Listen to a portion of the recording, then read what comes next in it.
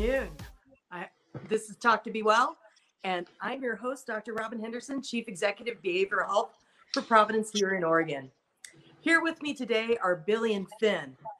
June is Pride Month, and these teens have joined us today to talk about the importance of Pride Month, about LGBTQ mental health, and anything else we could think to talk about.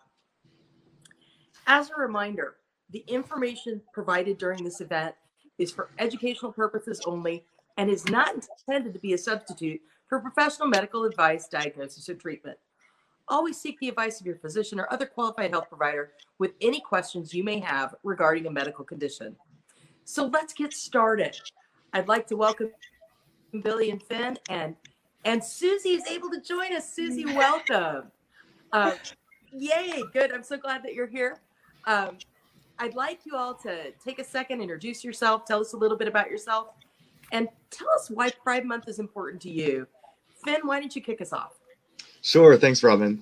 Hey, everybody. My name is Finn Jacobson. I'm a rising junior in high school living in Portland, Oregon. And I think that Pride Month is important to me because it's a time to acknowledge the history that isn't taught in schools, the history that allowed LGBT people to be where we are today, to mostly have the privilege to exist and live our lives as ourselves without fear of prosecution and persecution. And I think that Pride Month is not in June for no reason. It does commemorate events and riots that's relevant in this time that led to the birth of the movement for our rights. And that's what's really important to me, is remembering the advocacy of our people that led us here to where we are. Thanks. Billy, how about you? I'd say for me, it started out originally as just an outlet for me to be able to feel safe and express myself. And it was like, okay, what specifically for this month, I can be whatever the fuck I identified as. And then when I eventually became more comfortable with my identity, it became an opportunity to then actually learn about my history as an LGBTQ person, because a lot of that is not taught in school. I had no idea about Stonewall riots and all of that because I was never taught about it in school.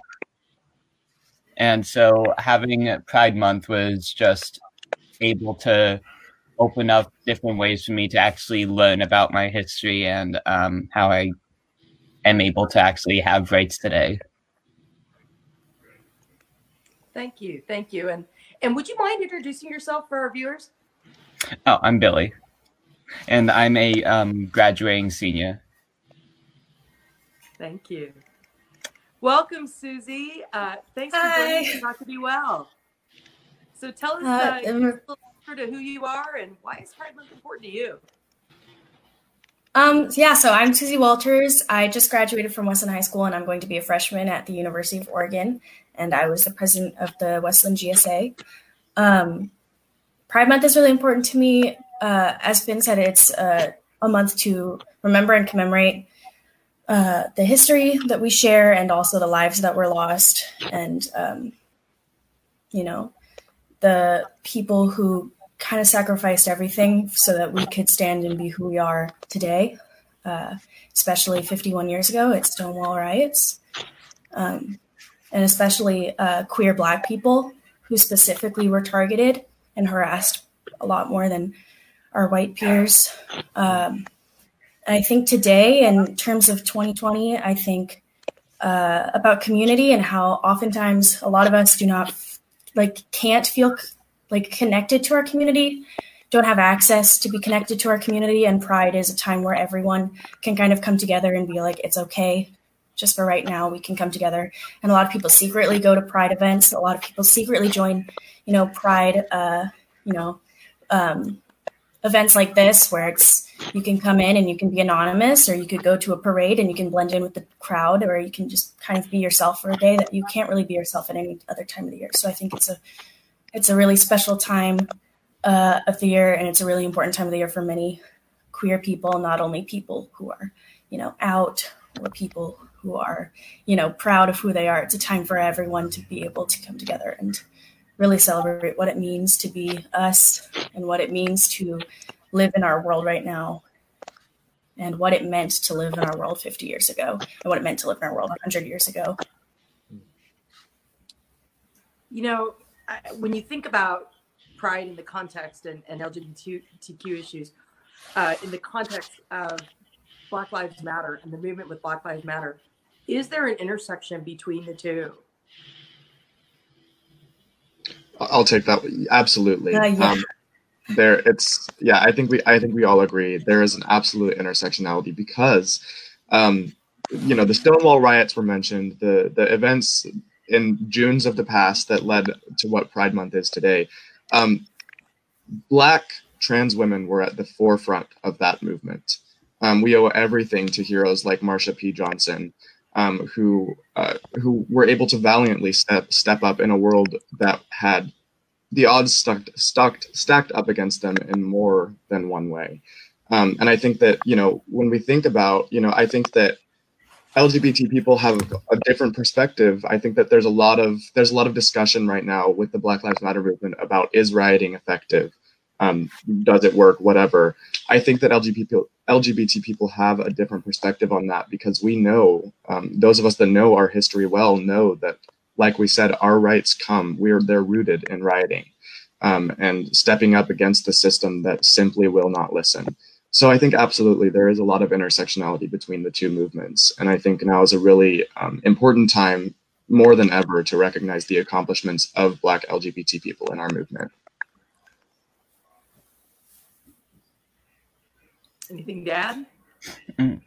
Yeah, I think there's a lot of intersectionality because not only are like the LGBT communities and the Black communities like very intertwined with working together to fight oppression and work with each other, but there is also a large part of both communities that have problems with each other. There's a large part of the LGBT community that is racist. There's a large part of the Black community that is homophobic and transphobic. And if we just ignore that oppression still does exist within these groups, even though they are collectively fighting for the same goal, they still have their own disagreements and their own opinions within those groups. And we need to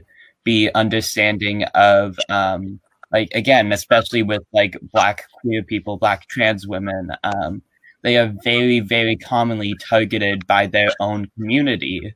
And they don't feel safe in their community specifically because they are trans women, but they can't leave the community because they are Black. If they leave the community, they will probably be hate crimed again.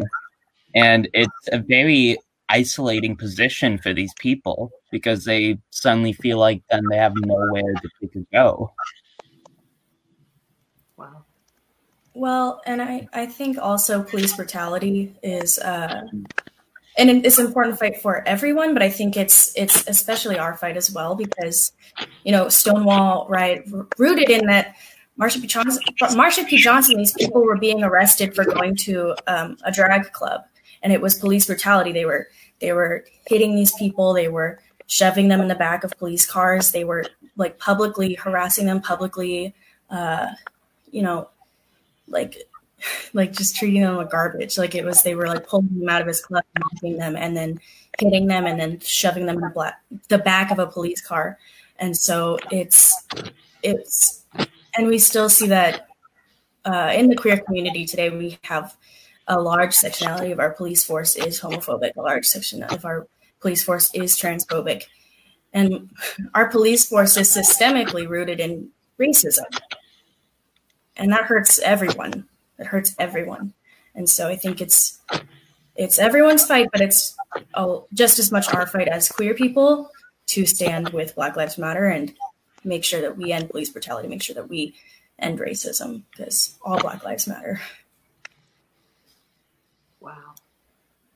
Very powerful, very, very powerful thoughts. And it makes me think about, what are the issues the LGBTQ community faces in 2020? What are the things that you feel are still undone? I was thinking about it. I've been thinking about it this year a lot, as I'm sure you guys know. And I think there is just as much written in transphobia and homophobia in our systems, our school systems, our education systems, our political systems, our police systems. I think, our country was built by white men, rich white men, to keep rich white men in power. And unfortunately, that means making sure that lower class people, queer people, not white people, can't rise to power, can't find a way to move through the system without major repercussion, pushback. Oftentimes it can lead to death, as we've seen. And I think,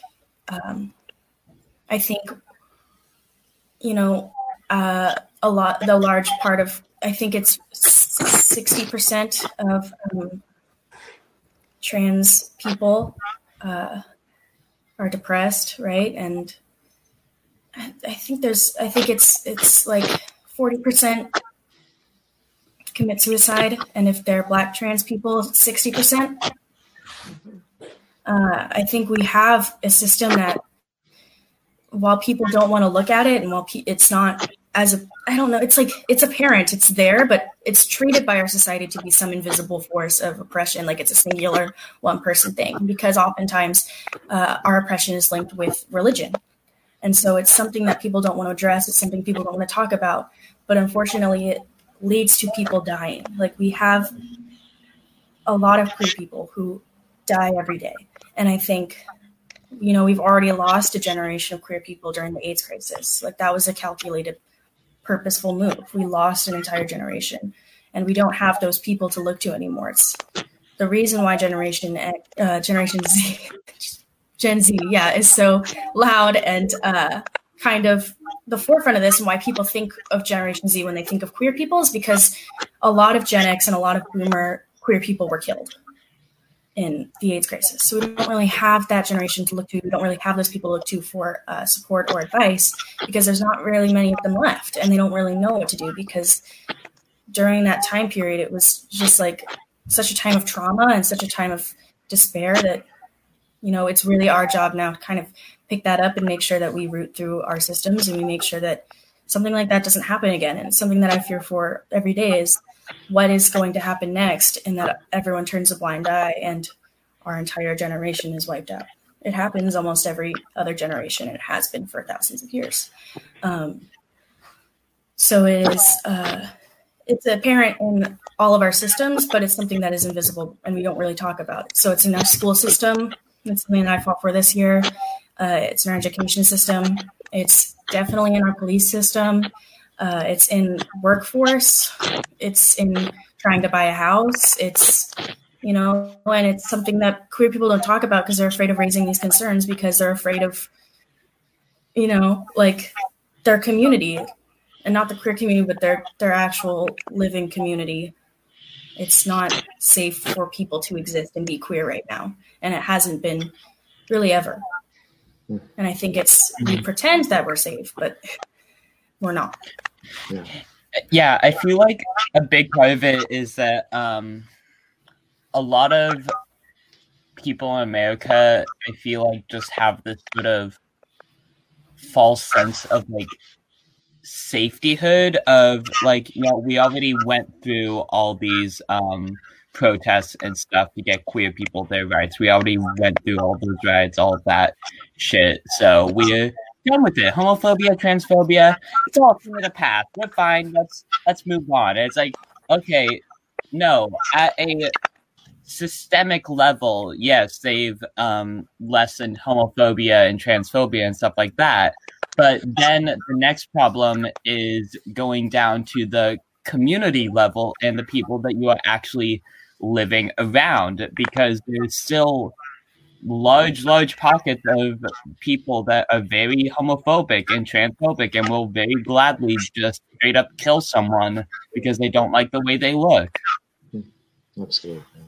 And that's not really something that a like law or policy can change. Absolutely. Like, we already have like laws that say don't murder people, don't commit random crimes. People still do it because they just hate. Right.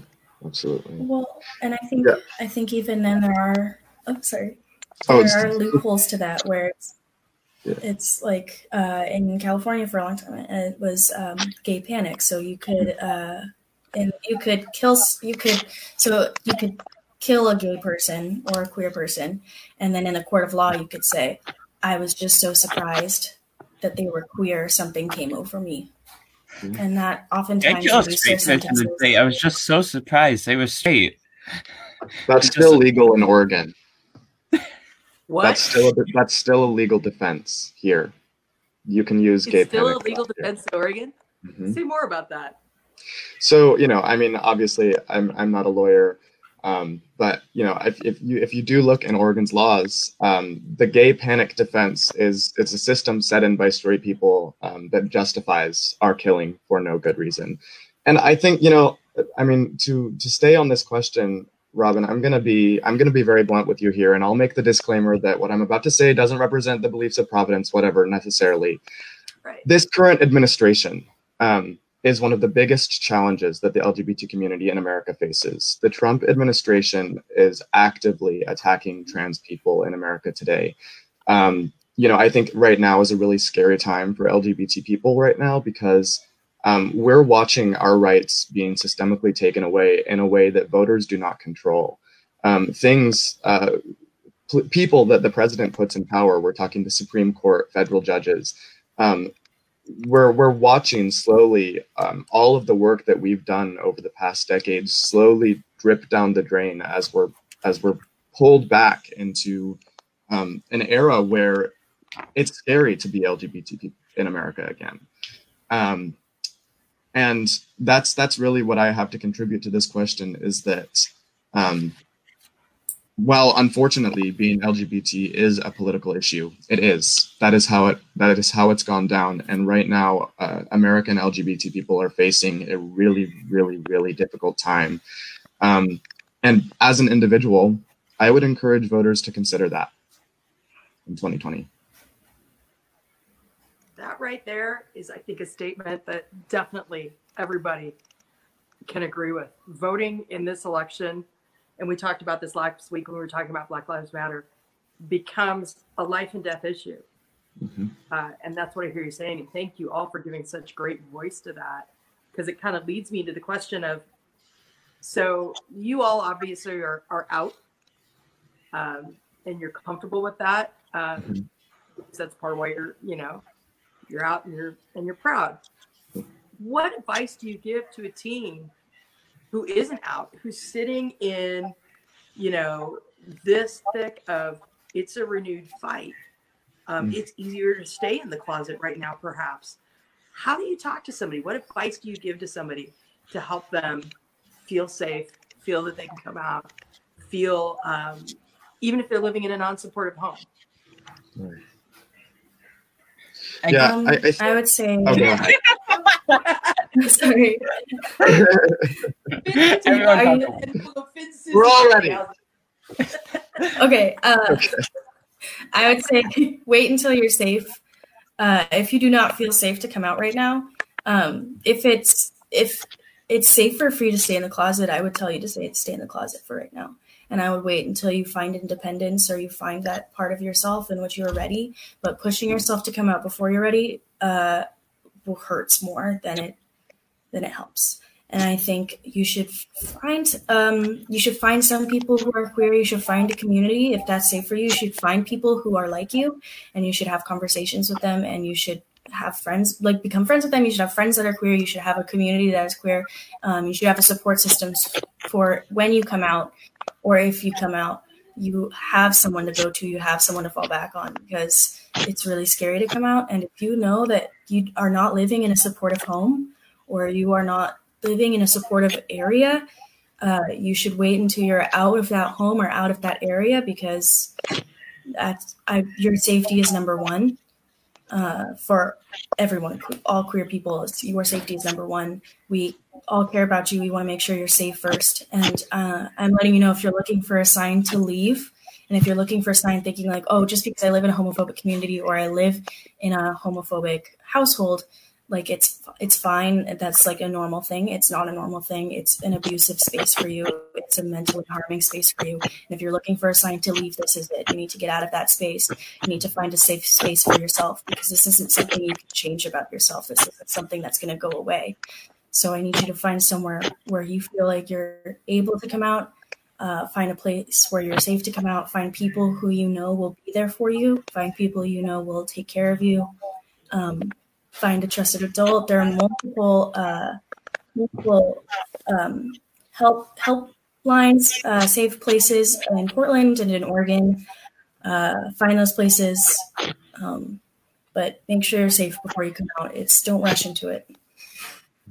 Absolutely, that's very well said, Susie. And I love that you mentioned helplines, because for those of you that are viewing, if you look down at the scrolling bar at the bottom, you'll see the line, especially for our youth viewers. Youthline, here based in Oregon, is a really excellent resource. I can personally vouch for it as a volunteer there. This is a really hard time. We've been talking about intersectionality. The Black Lives Matter movement, even the coronavirus pandemic canceling our Pride festivals, where as an LGBT person, I know is one of the only days out of the year, or 2 days, depending on how often you go, that LGBT people can feel normal and accepted in certain facets of our society. That's really hard. And if you are at all struggling with the loss of those festivals, that is absolutely understandable and valid. And there is help available, like Susie mentioned. And I think, to speak to the question, I received really good advice from an older LGBT person a couple years ago, when I was in the closet and struggling to come out and feeling that pressure, because I think that the pressure is there within the LGBT community and outside of it, that coming out is this big thing that you need to do, that you'll only ever be happy when you come out. And while it's true that when you do come out, you reach a level of comfort within yourself that is not usually attainable when you're in the closet. I think that every LGBT person who is in the closet needs to hear that there is no pressure to come out right now. There's no pressure to come out today or tomorrow or within the next hour, or maybe even within the next year if that's not where you are right now. Because you will know when the time is right. And like Susie said, when you are safe. And if you're not safe and in that moment, then it's not going to be a rewarding experience that everybody talks about it to be. So that's my advice, is that if you are not feeling like you're ready to come out, don't succumb to that pressure that you feel even from within the community, because it's not going to be this great big thing until you're ready. Yeah, there is honestly no pressure to come out, like especially with the state of the world right now, and like you see everything going on in the news, and also being quarantined at home. Maybe you're just constantly stuck around people that you don't feel very comfortable with. You don't have to come out right now. There's no set time for you to come out. It's really just up to you whenever you feel. Yes, I noticed that, Allison. Thank you. It's really just up to you whenever you feel comfortable enough with yourself and the people you're around. And I guess another thing is your come out doesn't have to be this big thing. It doesn't have to be a big, massive celebration where you have a party and everything. It can really be just whatever you want. When I came out to my mother, I texted her at 11:30 or something, because I didn't want to make a big deal out of it. And that's just the way that I was comfortable with coming out. So there's no specific way or time you have to do it. It's just however you want to come out is when you come out. It's like a little sock falling out of the closet. Just, whoop, I'm gay. Like a sock falling out of the closet. Yeah, it's like, it doesn't have to be planned or anything, but maybe if the sock falls out, there's like a bunch of other clothes at like a big little closet party. And maybe just a single sock falls out and you're like, oh, nice. I like this.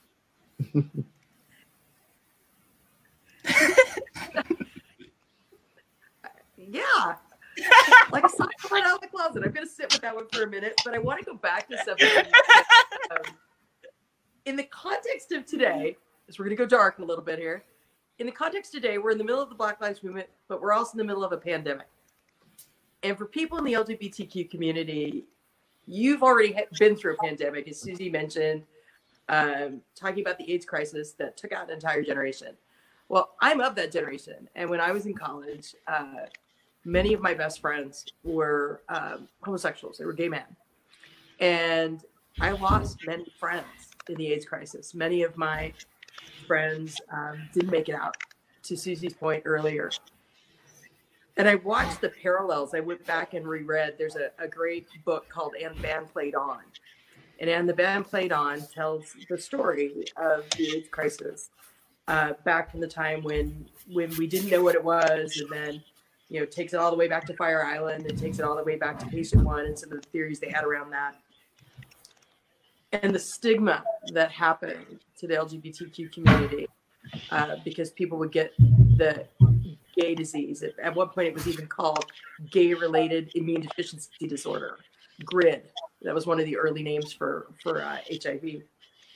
And what we know now, obviously, we know a lot more about HIV. We know that it's not a gay disease. That's not it. But that stigma takes time. Do you see parallels in this pandemic now between what you know about that HIV history, and how does this pandemic and COVID-19 have impact in the LGBTQ world? I think that right now it's just a really exemplary time when we're talking about racism and pandemics and LGBT people, because ultimately they're all part of the same puzzle. We talk about how you brought up an excellent point, Dr. Robin, that during the AIDS crisis, there was no, and I repeat, no action taken until the first discovery was made that a straight person could obtain this disease. Yeah. And I think that a similar effect occurred with East Asian peoples and the coronavirus pandemic. I think that at the beginning of the coronavirus pandemic, we saw an immense amount of racism towards East Asian people. I think of my colleagues on the Be Well Advisory Board, like Kelly Park and Vivian, who have been so vocal about that issue. And while I think that it has subsided in some instance, we still do have people such as our president referring to it as the Wuhan virus, as if that is the only place where the virus is affecting it. And we did see an astronomical amount of inaction until we discovered that, surprisingly, white people could get this disease. The majority in power could get this disease. It's impossible, I know. And I think that it's just it's a really great time to point out that the people in power, wherever you are, the majority will always prioritize themselves, and they will only start caring about something when it starts to affect them.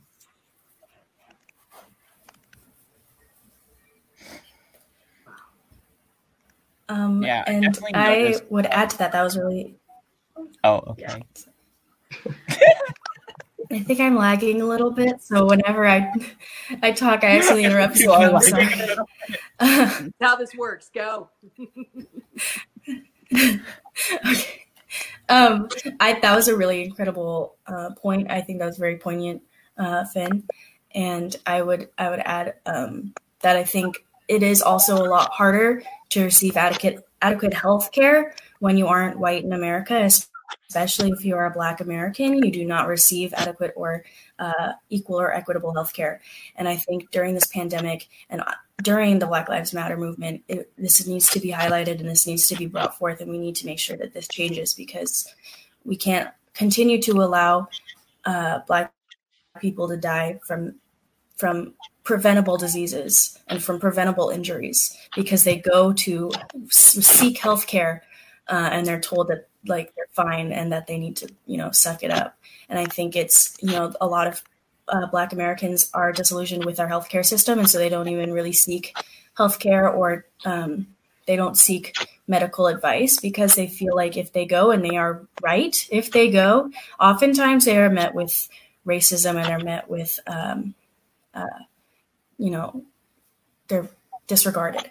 And I think, this pandemic has highlighted a lot of issues with our systemic kind of approach to healthcare in our country.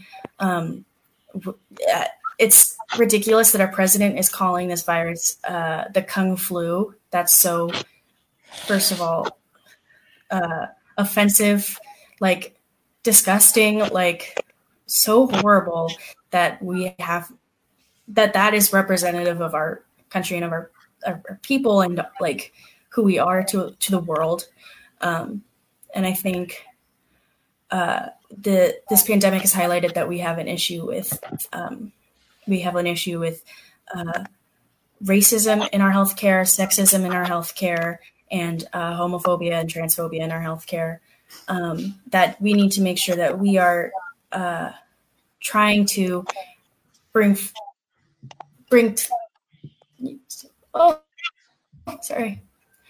to light and sorry, I just got into that. Was like, oh, you're fit, like your thing. Sorry, but I think we need to be very vocal about this aspect because healthcare is a very important part of being a person. Like we need to make sure that we are healthy and receiving adequate and accurate health providing. I don't know how to word this, but what I'm trying to get is that we need to be just as critical of our healthcare system as we are of all of our other systems in America. I think that's an important piece that really is not brought into discussion often, but needs to be brought into discussion. That's a really great point.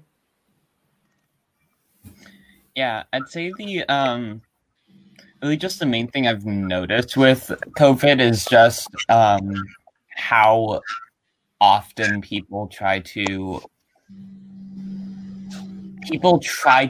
make it sound like the virus just came from this one place, was the fault of this one race, this one group of people, and it's just really, really shocking that people still try to say that, because like it would have been more understandable like 70 years ago or something if we didn't have like more further science technology to actually study these viruses and stuff, and then people would just make their own dumb assumptions.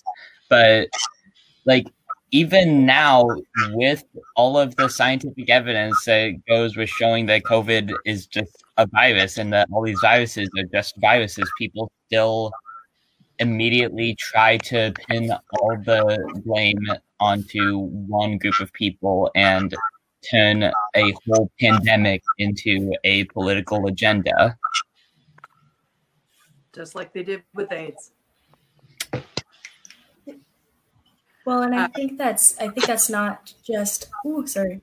I think that's not just an American thing. I think another example that I was just thinking of that directly relates to LGBTQ people is in South Korea. Their COVID response and was kind of causing it to die down, and they were reopening, and everything was sort of going back to normal. And then there was a huge outbreak that stemmed from a gay club, and it stemmed into this huge kind of COVID is a gay disease. Like they were finding people. There were pictures of people who were in that club and doxing people and outing people. And it was this whole kind of like example of like, this isn't, you know, this isn't an American issue. It's a global issue. We as people and as human beings, for some reason, want to find a way to blame people for, you know, things that can't really be blamed, or things that aren't, like, I don't know, like it's finding validity in hating on a class of people, and it's trying to uphold your own beliefs on those people and be like, well, I was right. Like, gay people spread the disease. You know, it's unfortunate, and it's not really fair. You know, the thing that just is so refreshing in this entire conversation, you all are very well read on the history of LGBTQ, which, to I think a very early point that Finn made, isn't really discussed at all in school, isn't brought up at all, isn't something people are familiar with. There are parents who are going to listen to this show and probably have just heard things for the first time that they hadn't really considered, and they may be parents of kids who are LGBTQ. What advice would you give to parents, you know, to how parents can support their LGBTQ kids? What advice would you give them? Lately, just don't question anything your kid does. Like, whether your kid, however your kid fucking, that, I'm sorry, however your kid hacking, however your kid dresses, whoever they're attracted to, it's none of your business. And like, it's not something that you should be like pestering them about, or like constantly ask them over and over, ooh, when are you going to get a girlfriend? When are you going to get a boyfriend? Just let your kid be your kid and let them express themselves however they want to, because then they will feel comfortable enough to bring that expression around you and talk to you about it, because they understand that you are then a safe, non-judgmental space, and they're already getting judged by everyone else in the world. Yeah, that's very good. And I think, you know, that I'm really hopeful that there are parents of LGBT children, or just parents watching this, because I think that there's an important message to understand, not just in this time. I mean, it's really important right now, but anytime. You know, you've always heard the phrase going around, don't assume your kids are straight. And I think that, you know, we had a conversation about coming out and what that looks like, and how some people aren't ready. And I think that right now, with so much going on related to LGBTQ people, I think that my advice to parents of any child is to be careful about about the dialogue you're having around these issues. I think that for parents of LGBT children that are out, first of all, congratulations on getting to a point with your kids where they trust you enough to come out. I do want to commend parents who are able to do that, because there are a lot of parents who are not. So keep up the great work. And I think that the best thing that parents can offer is support during this time. We as kids are looking up to you and how you're reacting to this pandemic, to this movement. And we're going to take influence from that, or we're going to disagree with you. I think that a lot of kids are getting, especially in our generation, you know, you're seeing our generation have a major forefront position on many of the movements, the initiative that's being taken on issues today. And I think that parents of LGBT children need to remember that we don't just know what you tell us. And if you're trying to shelter your kids from what's going on, it's not working. They probably have a cell phone or a computer or a tablet. They've seen the news. So talk to them about it. Ask them how they're doing, if they need support. And that's the best thing a parent can do right now. Wow. And yeah, that was awesome. But I would add, once you find that, I think it is okay to be kind of uncomfortable at first if you are uneducated on this matter. I mean, most of us are, like, all of us are. We're not taught these things. We're not taught this in school. We're not taught this in life. This isn't something that is mostly off your radar if you've lived in a cis straight bubble your whole life. And I know it takes people a little bit of time to come to terms with it and to understand, but you need to find that understanding and come to terms with it sooner than later. It's not fair to your kid to keep, pushing and pulling this, like, I still love you and I know you're my kid, but I don't understand. It's, there are many books, there are many resources. It's better to be educated than it is to just, I think blindly accept. I think it's important to blindly accept because they're your child, but I think it's more powerful and more impactful to educate yourself on what this means and what their history is and what our history is. And now it's your history too, because you're an ally, you're a part of this. This is your job. And it's hard, and it's going to break a lot of your ideas of what our society is like, and it's going to kind of disillusion you to a lot of things, but that's really important, and that's really needed. And I think it's something that you should do to support your child. I think if you feel comfortable, and I really am urging parents, this is a lot more, this is a national issue, this is a global issue, but this is also an extremely local issue. Your child is not in charge of being an advocate just because they are queer. It's your job as the adult to take on a lot of that responsibility and to help them and to speak out for them. If they're a teen and they've just come out, they're not comfortable, they obviously have not felt comfortable in their life, and they obviously have been going through hardships. I know probably everyone in this, space has gone through hardships at school, in their community, at work. It's something that we face every day. It's something that's kind of a fact of our life. And that's something you can change as a parent. That's something you can change as an adult. You need to go to your school districts. You need to go to your school boards, and you need to have a conversation with them about what it's like to be queer in school. You need to tell them, I, as a parent of a queer person, this is important to me, and I want to see change, and I want to see active change. And you need to be on top of that. You need to join organizations like PFLAG. You need to go to your local government. You need to talk to your city councils and your mayors, and you need to ask them, what are you going to do to help queer people in your community? You need to go to maybe your state government, go to your state capital and say, what's it like to be queer? Like, gay panic is still a legal defense in Oregon. That's an issue. We learned that today. That's an issue you could go to your state government right now and say, why is this legal? It's your job as a parent, not only to accept your kid and to be happy that your kid is comfortable with you, but it's also your job to advocate for them and to help them and to make sure that they are safe in the world. So that's your call to action. I just laid it out for you.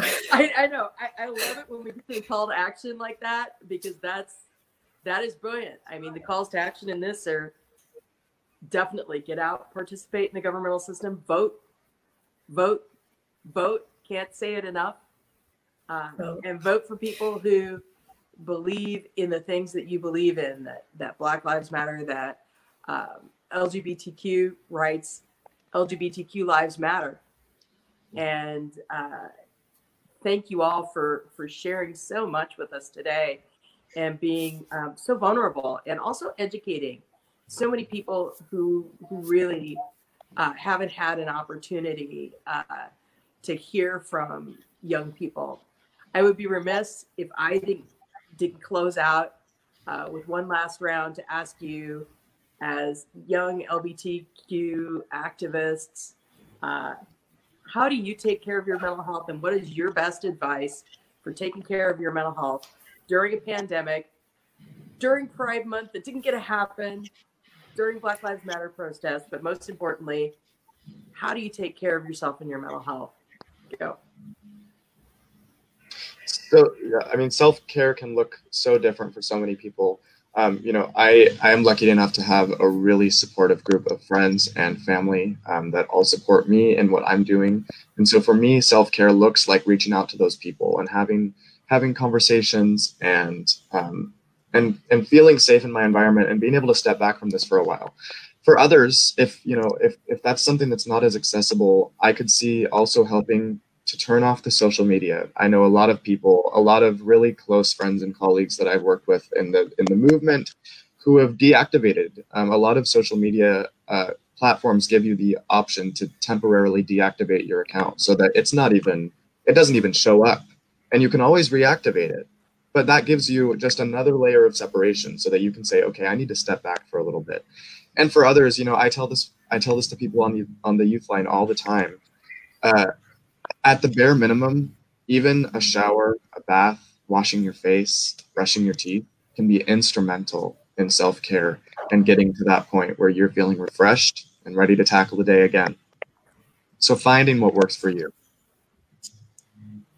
Yeah, I've noticed that what works for me is that just being stuck inside and I don't know, just being trapped inside for so long makes me very tense and antsy and very easily angry. And I've actually found that when I go out to protests and I'm able to just yell and march for an hour and a half, that really helps get my energy out. Productive use of excess energy. I like that. Susie, how about you? I find a lot of solace in being with my family. And I know that's not true for a lot of queer people. I know a lot of queer people don't have, that same relationship with their family, but I am very lucky that I get to come home and I get to be with people who love me and take care of me no matter what. And it's this pandemic's been very hard and it's been difficult. And it's been hard for everyone, but I'm I'm so lucky and I feel so grateful that I am with my family and I am able to be with the family that I have, unlike a lot of other people who are either separated from their family or their family is not a safe place for them. I'm lucky that my safe place is my family and my home. And I've also been able to stay in contact with friends. And that's been very, it's a large part of Pride for me is the community. And I was still able to reach out to my friends and those people because I already had a network of queer people. So I've already kind of gotten to celebrate Pride with those people, with my family. And I think a lot of us felt the Pride movement in the Black Lives Matter movement. We need to go out there and we need to show solidarity. And this is important, and it's not as much a celebration as it is the original riot. We need to make sure that everyone is safe and everyone is okay and able to be who they are, regardless of anything in our country. It's ridiculous that that's not something that is already there. And I think, one message is because my mental health, my recuperation thing has been being with my family. I think it's important for me to say that family doesn't have to be blood. It doesn't have to be your direct, immediate family. It doesn't have to be your mom or your dad. And if you're looking for a sign of, do I call these people family anymore? This is it. You don't have to. It's not. There's no shame in that. Your family could be your best friend. Your family could be your pets. Your family could be, it could be anything. It could be a book. It could be, it doesn't have to be the people who gave birth to you or the people who raised you. It can be someone who loves you or something that takes care of you and makes sure that you're happy with who you are. And I think that does great for your mental health. I think that's how I've been getting by, is that I feel really safe and happy to be me here. And so if you find that place, that's really important. Yeah. Thank you. I think that's a great place to wrap. And I want to thank you very brave teens for sharing your truth on Talk to Be Well. I'm your host, Dr. Robin Henderson. If you need help, as Finn said, reach out to the youth line. The number will be scrolling on our screen throughout the broadcast. And, if you're also looking for help, you can go to our website, www.providence.org. You can also find specific information about youth mental health, including more information about what we talked about today on our website at www.work2bewell. That's work, the number 2, bewell.org. Thank you all, and we'll see you next week. This is Talk to Be Well, and I'm your host, Dr. Robin Henderson. Have a good day.